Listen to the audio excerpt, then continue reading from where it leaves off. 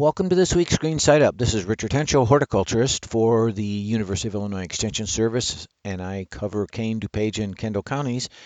And this week I wanted to talk about what we're really not paying attention to right now, and that's we're not missing the fact that we haven't had any rainfall or significant rains for a while now. So this unexpected dry weather, while we're all enjoying it, you can see the impacts out in the yard, in the farm fields.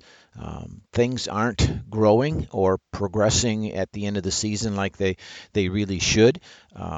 September usually brings somewhat cooler temperatures, so we may be having temperatures below normal, as you know, but we certainly aren't getting the rains that typically come along this time of year. So while I have always spoken of the fact that lawns go dormant in July and August and return to green in starting in late August and into September, that's really not happening as we typically would expect. So things aren't quite as green and lush out there in the lawn as they might be. We're seeing substantial cracks in the soil where in our perennial beds in our vegetable gardens where the soil is drying out, indicating some pretty strong indications of drought conditions existing here. So we've had the right temperatures, but we're really just beginning to miss the moisture. This is kind of a long-term concern for both the farmer and horticulturists and homeowners because it's these fall rains that begin to recharge the soil with the water as winter approaches. So we have some concerns that we don't want our plants going into the winter in a drouthy, stressed state. We would definitely like to see our lawns being greener now than they are. Our late summer, fall vegetables in the vegetable garden, they still need that moisture to fulfill the cabbage heads for Swiss chard to continue to grow and be strong and tender as we continue to harvest it. We might be replanting fall and then winter radishes out there in the garden, and for that radish to plump up and be tasty and juicy and tender, we need that soil moisture. So it's certainly missing. So we might need to pay attention out in the garden, especially right now, to be sure we have adequate soil moisture. Cucumbers aren't going to grow very well and rapid, and they'll be misshapen because of the fact that cucumbers are 90-some% water, and without adequate moisture, they don't fulfill very well. Same goes for our slowly maturing tomatoes out in the garden right now. Once they hit a size and we don't get any further moisture, that's it, and then they will ripen. So they need that moisture while they're green and still expanding the skin, and that's the part that we are really not having right now. Farmers are concerned because it's how the ear corn fills once pollination has occurred, so that you get a good strong yield. Soybeans are the same way. The bean pods need to have moisture so that the soybean itself matures and is ready for harvest at the right time. So this is a concern for agriculture. It's a concern for horticulture. So I guess the word is pay attention to what's going on there out in the garden.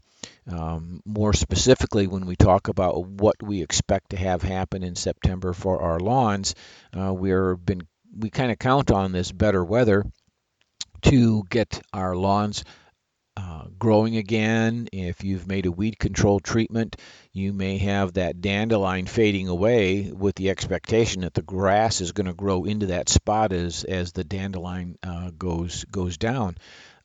Without good strong growth at this time of year, that won't happen.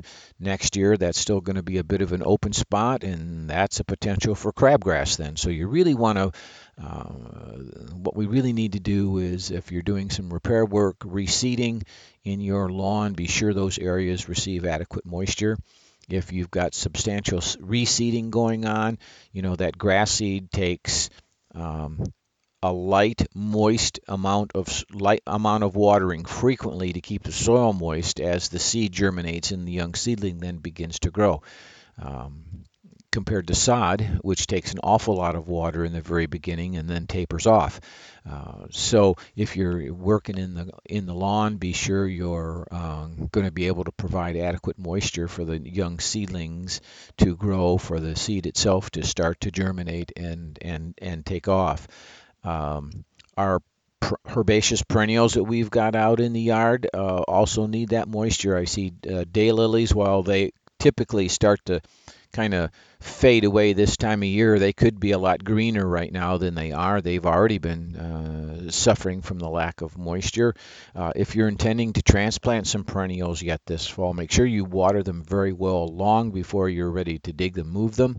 This helps the plant with moisture internally, making the leaves that you have very, the term is turgid, very pumped up with water. You want to move them in a healthy state. You don't want to move them in a drouthy or stressed state. That just makes the transplant shock and recovery that much more. So water those before you dig them and move them. Be sure you continue to water them very well into the fall as the weather says we need to. You want them again to have adequate time to build some roots into the new soil location where you've transplanted them to. We talk about the fact that fall is a great time for planting trees, shrubs, and evergreens. Once again, we're counting on some fall moisture to come through and help us get those plants established. If that doesn't happen, or we don't have enough rainfall in adequate volume, please remember to go out with a garden hose and take care of those newly transplanted trees, shrubs, and evergreens. And even some of your plants that have maybe already been in the ground a year, being transplanted in maybe 2016, those aren't fully recovered yet. So there's another target for the garden hose. Make sure those kinds of things are well taken care of. If you're planting balled and burlap material, that's heavier soil. That soil doesn't dry out nearly as fast as the containerized shrubs or evergreens that you might use. So be sure you check the soil media right where the plant is growing in the pot, and not necessarily the surrounding soil around the planting pit. So be sure that those soils are just designed to dry out quickly as it needs to be for a container grown plant. So be sure you monitor those. So I guess the best thing I can say here right now is the word of the day would be water. The plants will benefit from it. You'll enjoy the results of having watered those plants. They'll come through the winter better. They'll come out next spring better. So it's important that we pay attention to watering this time of year, especially with reduced rainfalls we seem to be having. Well, this has been Richard Hentschel with this week's Green Side Up. It's my pleasure. I'll be back again next week.